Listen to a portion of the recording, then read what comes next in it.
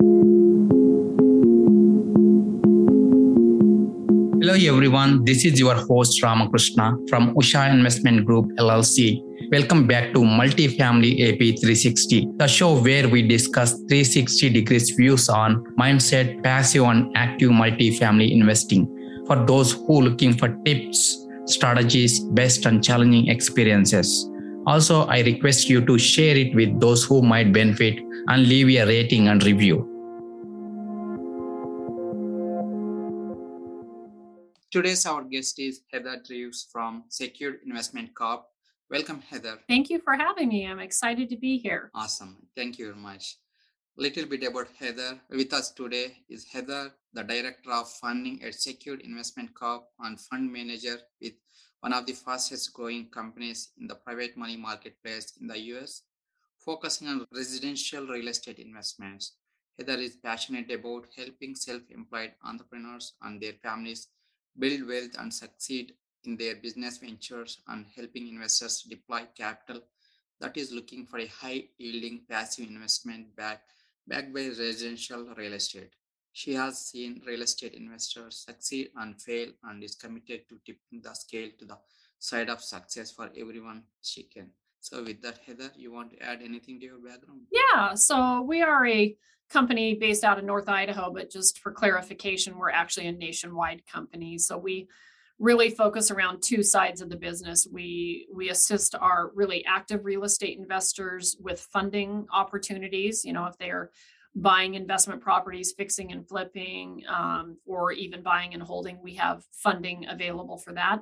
And then what I really focus on with the company is working with our clients that are looking for a passive route to wealth. Maybe they're clients that have created wealth for themselves through self-directed IRAs and things of that nature, or looking just to invest in alternative investments without really swinging a hammer or dealing with tenants and toilets. We have opportunity for that. Awesome.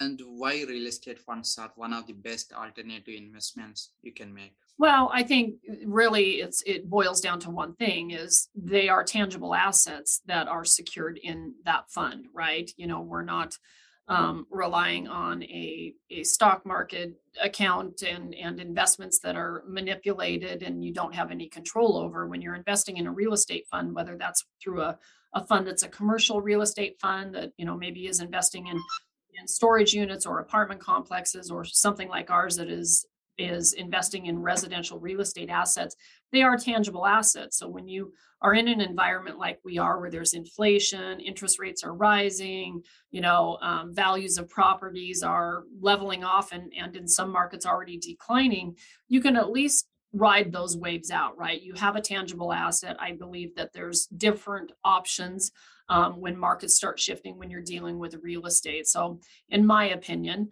and just for clarification, I'm not a financial advisor, accountant, or an attorney, but we believe that there's a lot more stability and security when you're investing in real estate funds. Got it. So what's your take on current residential real estate market? Yeah, I think it's interesting out there. One of the things just to mention is that our funds focus around residential real estate, but it's in the affordable housing market space. So what I mean by that is we don't invest in properties and we don't lend against properties that are over the FHA cap. And if anybody on the podcast is familiar with what that means, it means that when you get above an FHA cap, and an FHA cap is different in every area, there's actually an online tool you can use to find out what your FHA cap is in your local market. And what that does is once you get above that FHA cap, your database for buyers and people's ability to finance those high-end types of properties is extremely limited. And so we focus around the affordable housing market space. And I apologize. Let me shut this off. And so again, we focus around that residential market space so that our investors have the ability to pivot if they need to. So what we're seeing in the residential market space is we're seeing a lot of opportunity in buying and holding, right? A year, 2 years ago, we were really heavy into the fix and flip. There was lots of profit to be made. You could buy distressed properties, knowing that values were increasing, properties were selling very quickly. And so there was a lot of opportunity to make really quick cash on those. what we've seen recently with our borrowers that we lend money to, and then also the investments that we buy on behalf of the fund, is that there's more opportunity and the rates of return are higher to cash flow these properties. Rental rates have came up. People aren't buying, at a pace that they were even 6 months ago. So we're starting to see that shift. A lot of that is because interest rates are increasing, right? I think they've gone up almost 3 points just in the last, 4 months. So people's affordability is less than it was, when rates were low. And so we're seeing a lot of opportunity for funds like ours to buy properties to rent, to cash flow, whether that's single family up to 4 units. Another strategy we're seeing a lot of is selling properties on a contract. So seller carried back contracts. People are not able to qualify for loans as easily as they were 4 to 6 months ago. And so we've started selling some properties and carrying contracts with a nice down payment. That's another way to create cash flow for our fund. So I think the asset hasn't changed. It's still the residential market up to 4 units, but the exit strategy has changed. The fix and flip is not as predominant as we saw it even 4 months ago. It's more find those deals, put some value into the property, get it cash flowing, whether that's with a tenant or someone that's going to buy it on a contract, and just keep those assets cash flowing. So that's the biggest change that we've seen really most recently. So from business plan and exit point of how exactly you're planning that? Yeah. So we've done 2 things. What's interesting about our fund is a lot of funds buy assets and they hold them. So a syndication, and your group on your podcast is probably very familiar with this since you guys focus around mostly commercial. You will buy an asset, hold that in the fund. Our fund has all these assets coming in and out. We diversify our funds 2 ways. So the way that our funds make money for our investors is a portion of our fund is lent out. So we lend money to other real estate investors, people that are buying investment properties or refinancing. So let's talk first about that. Like I said, a lot of those types of clients, instead of fixing and flipping, are buying, doing a value add and renting them. We now have also a 30-year rental product. So we will refinance them out of those loans with us, because ours are short-term loans. So we'll lend them money to go buy the real estate asset. We'll lend them money to rehab it. And then once they get the property rehabbed and they now have a tenant, we have a program that actually will refinance them out for better terms. And now they can hold it as a rental product and it will cash flow. It's a fully amortized 30-year loan. So that's one of the things that we've done. The other portion of the fund is held in actual real estate assets in our local market. So in the state of Washington and the state of Idaho, we have an acquisition team that goes out, buys properties with the intention of, in the past, was mainly to fix and flip, right? We buy these, we have a contracting crew, we get in, increase the value and sell them. What we have found is we've actually started buying those properties and renting them out because the cash flow is so great on them. So one of the things that we've put in place is we now have a property management company to manage those rents. So we've got, a 22 unit small apartment complex. We've got 4 or 5 fourplexes held in the fund's assets. We've got a bunch of single families. And so we have now this property management company that makes sure that, lawns are mowed, that people are making their payments and, renting them out if we have a vacancy. I think the biggest thing is putting infrastructure in place within your company to manage that type of stuff, right? We have never had great luck using third parties. We don't typically use, an outside property management company or a servicing company. So it's really about, as your investment strategies change and your exit strategies change, what kind of infrastructure do you need? So we needed a loan program to exit these deals, to hold them. We needed infrastructure to manage these assets that we're holding also. So that's probably been the biggest change in our business model that we've put in place in just the last 3 to 4 months. Got it. Yeah. Thank you for sharing that. So, and what is your fund's investment strategy? So our fund's investment strategy is twofold. One is to lend the money out, right? So we lend money out at no more than 70% of the value. These are short-term loans. So typical term on a loan is 12 months. Average rate that the fund's earning on those type of lending deals is about 10%. And so the fund originates and holds that paper. So they're getting origination points and obviously the payments from the interest payments. That's one model. And then the other one is the acquisitions that I just mentioned. So whether that's buying and holding and cash flowing them or buying and selling them. We're doing both. If the numbers make sense to sell it, we're going to sell it, and make a quick dollar for the fund. But that fund's been averaging 10% for the last 9 years. So it does very well because the reality is it has multiple streams of income, right? We're not just relying on originating and we're not just relying on selling. So we can always ramp one up or the other if we see that, our pipeline is smaller, with originations and vice versa for acquisitions. So our model is twofold. It's acquisitions and debt. Got it. Got it. So what are the risks associated with your fund's investment strategy? I think it's like anything else. There's risk, and the risk is, hey, if borrowers stop paying, we're going to have to foreclose. Like I said, we're lending on properties in the affordable housing market space. So our opinion and our strategy is, even if they don't pay and we have to foreclose, we could at least take the asset back. We could cash flow it, right? We could turn it into a rental. So I think the risk on that side of the model is, borrowers might not make their payments and we may need to foreclose, so cash flow could be affected for a period of time.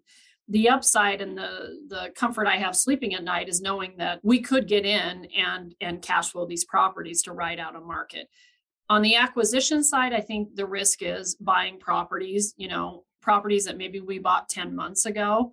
We're starting to see values leveling off.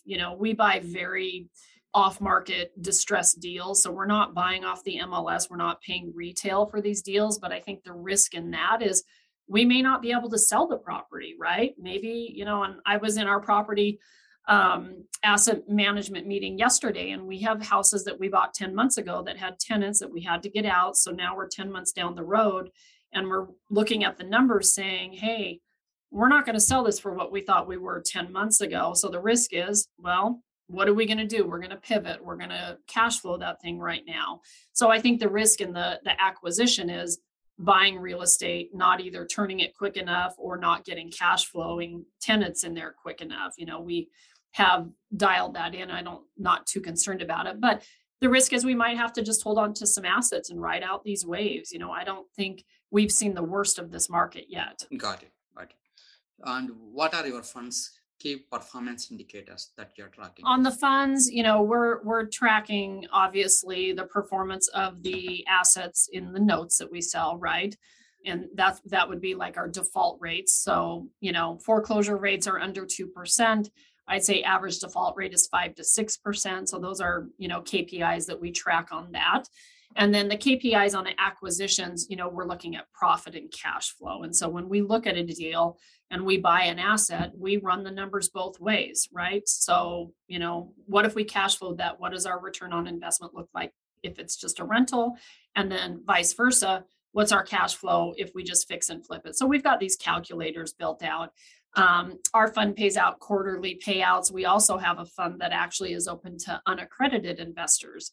It's got a minimum investment of $1,000. That's been averaging 8.3%, and it's managed the same types of assets, debt and acquisition in it. Got it. So, and what are your fund's major accomplishments? Well, I would say that the one that's been around 10 years actually, I guess, first for both funds, we've never missed paying pref. We've always paid above and beyond our preferred rate. I think that's a huge accomplishment. Our accredited investor fund has been around 10 years, and it's never paid an annualized yield less than 10%. I think that's a pretty big accomplishment, even through COVID. I mean, that's a great rate of return. Our unaccredited investor fund has an average lifetime annualized yield of 8.3%.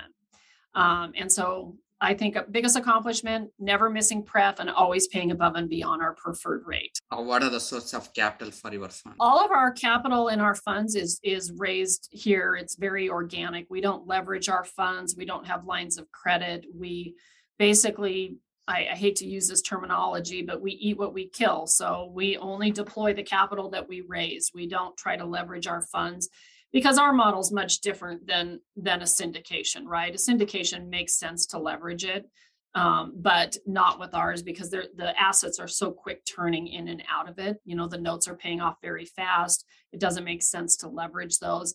And then the real estate assets, it doesn't pencil out to leverage those funds. Got it.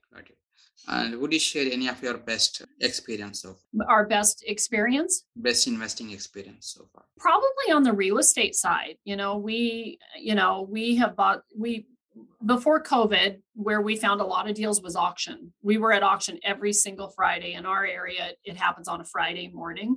And, as we all know through COVID, when COVID hit, that stopped foreclosures. There was a moratorium. You couldn't physically go down to auction. And I think our biggest accomplishment is our acquisition team pivoted immediately. And we started dialing, and we were dialing lists of out of town homeowners, distressed landlords. We had a lot of opportunity, and bought some great properties from, mom and pop landlords that had tenants that weren't paying through that whole COVID thing. Tenants weren't required to pay rents. And so we made some really good money. But I think our biggest accomplishment is really being able as a team to pivot very quickly when COVID hit, knowing that we still had to buy assets, right? We still had money to deploy. We needed cash flow coming in. And then on the lending side of it, our servicing team did an awesome job. We didn't have foreclosures. We continued to keep people paying, even if it was less than their normal scheduled payment, just keep them cash flowing. And we rode that out. I think really just the ability to continue paying our lenders double digits through COVID is our biggest accomplishment. Great. And would you also share any challenging experiences? Well, I think the challenge is always finding the deals. One of the things that we're challenged with right now, I think, is values. I was just in what we call lender committee yesterday, and we're starting to look at appraisals a lot closer than we ever did. I think we were all on this ride, right? Properties were continuing to go up. There was a lot of room for error, right? Maybe the property's worth this, but we're increasing like at this pace. We could fudge a little bit. I think the biggest challenge right now is really knowing what values are, because you're getting appraisals and these reports in that are basing the value off of comps from 10 months ago. And that is not what properties are worth right now. We actually had an appraisal yesterday that was on a property out of Alabama, and the appraisal came in at like 558, and there is no way on earth that house would have ever sold for more than 400 was a stretch. So the challenge as a lender is we require borrowers to get an appraisal. We base our loan off that appraisal, but now we're saying, hey, we told you to get an appraisal, but we don't like that value. So I think the challenge right now is really being able to service our borrowers still, but also protect our fund and our investors, and really hone in on what the value of that property is, because that's the key to private lending, right? And actually even acquisition, knowing what that value of that property is if you had to fire sale it and get out of it. And so I think the biggest challenge we have right now is values. I don't think that appraisals are reflecting foreclosures and dips in market, because they're still using old comps from even 4 months ago. Things have changed. So I think that's probably our biggest challenge right now, is really as a team getting on the same page and deciding what that value is. Even if an appraisal comes in higher, you can't rely on that all the time. Are you seeing these trends in all your markets? Yeah, I mean, we're across the board. Like I said, we lend nationwide. So that's the other thing. It's hard for us to know the Greensboro market when we're located in North Idaho, right? So we're relying on appraisers and contractors and BPOs and that type of thing. We do a lot of research just internally. There's so many online marketing tools, and if we're really questioning it, we have boots on the ground all over, so we can send someone that we've done business with, hey, go look at this property, what do you think of it? So yeah, I think it's a challenge across all markets right now. Got it. Got it. What is your company's current focus? Our current focus is the same as it's always been. We're gonna lend money on residential properties, so single family up to 4 units. And those are the same types of properties that we're buying, residential up to 4 units. So our focus has not changed, but our exits have. Like I mentioned before, our ability to know what our borrowers' exit strategies are and whether they're viable is a big focus of ours, because at the end of the day, we don't want to take a bunch of properties back. And then as far as our acquisition goes, our focus is, well, how do we make the fund money with this asset, right? Are we selling it? Are we renting it? But focus again is always going to be around single family up to 4 units. We decided as a team 10 years ago that we were going to stay in our lane. We weren't going to try to be everything for everybody. You know, our expertise is in the residential affordable housing market space, and we will continue to focus around that. Got it. And let's shift towards personal questions. So, any of your personal habits that are helping you to be successful? Yeah, I think there's a couple of them that are big ones for me, and I notice, and I'm not perfect. I get off track from time to time. The summer's been crazy. Where we're from, we get a lot of snow. So when it's summertime here and you have your boats out and you're at the lake, people try to get in July and August, like, you know, so it's easy to get off track. But when I'm focused and what makes my day and sets a tone is reading in the morning, you know, even if it's for 15 to 30 minutes, you know, kind of just staying off social media. It's easy to get on your phones and check emails and check Instagram. You know, that's a big marketing tool now, but it does suck you in. So reading and then exercising once a day, even if it's just for a walk, is a big one for me. It helps bring clarity. It reduces stress. You know, anybody that's in the real estate investment world, it's not for the weak at heart. So there's lots of moving parts to it. So I would say reading and exercising and enjoying family, you know, not getting so wrapped up in life that you know, 6 months go by and you haven't sat down and had a family dinner. Family comes first. Great. So, any books that impacted your life and what way? I've read a lot of them. Actually, at our company, we have a book of the month that we pay our employees. And just to give you an idea, we have 100 employees. We pay them $100 a month to read a book that we assign, and then actually write a 6-paragraph report on it. And so right now we're reading Leaders Eat Last, which is, you know, regardless of whether you're a manager, executive, you know, director of something, everybody's a leader to some extent, whether they're a leader at home, a leader in their department. And so that's a good one that we've been reading a lot, or reading lately. I've read Atomic Habits. I like that book. I think habits are really important. And I mean, I could go on and on. Our CEO says rich people have big libraries, poor people have big TVs. Great quote.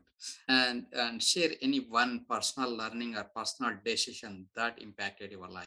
Probably meeting our CEO here. 10 years ago, I was getting out of the private money world. You know, it had been a rough ride through 2008, and they recruited me, and it was life-changing for me. I've since then invested in real estate. I own rentals with my husband. We've fixed and flipped, and you know, kind of got a passion for it again. So that was probably a big turning point in my life. I was actually getting ready to go back into the conventional banking world, which I can't even imagine doing that. But, you know, being in private lending and real estate investing, there's lots of peaks and valleys. And, you know, it's not always, you know, not every deal's a win. So I was really kind of burned out on it, but it, you know, coming to work here and being part of this team really re-energized me and showed me that I have more to give clients, you know, and educate them and opportunities for them to create them wealth for themselves and their families. I have a lot of clients that invest with us that have retired, that have sold their practices, their businesses, and they live off of the wealth that they create through the investments that that we offer, and they invest with us. I don't think that, you know, people understand that there's stuff out there outside of the stock market. There's a lot better opportunities. I'm not here to say pull all your money out of the stock market, but I am here to say that diversifying and looking at real estate as an asset class in your portfolio is a path to wealth. Great. And how are you giving back to community? We actually do a lot of things. So in October, we're going to Ensenada and building a house for a family there. We are a faith-based company. So we actually provide our employees with a week, so 40 hours of vacation time that doesn't affect their regular vacation time. But if they are volunteering or doing things that are giving back to the community, they have the ability to use that 40 hours for that. So we encourage a lot of that. We do a lot of things, you know, during Christmas time, providing, you know, gifts for less fortunate. We do a food pantry drive. And again, we are a faith-based company and we have a ministry also. Awesome. And how can listeners can connect with you? Yeah, they can always go to our website at Secured Investment Corp. So no S, so Secured Investment Corp. And they can get information about our funds on there. Again, we have an accredited investor fund. We also have an unaccredited investor fund with a minimum of $1,000. So people don't have to have big dollars to start investing. And then we sell notes on there. So they can always go to our website. They can actually schedule an appointment with myself. And I'm really just here to educate people. Like I said, I'm not a financial advisor. I don't give investment advice, but I will educate you about alternative investments. And if it's something that, somebody feels like is a good fit for their portfolio, we can have discussions further. Awesome. And thank you very much, Heather. Yeah, thank you for having me. Sure. Thanks for listening to Multifamily AP360. Check out the show notes and grab the freebie on our website, ushacapital.com. Also, if you enjoyed this episode, share it with those who might benefit and leave a rating and review. Follow me on my social media. Thanks for tuning in, and I will see you next time.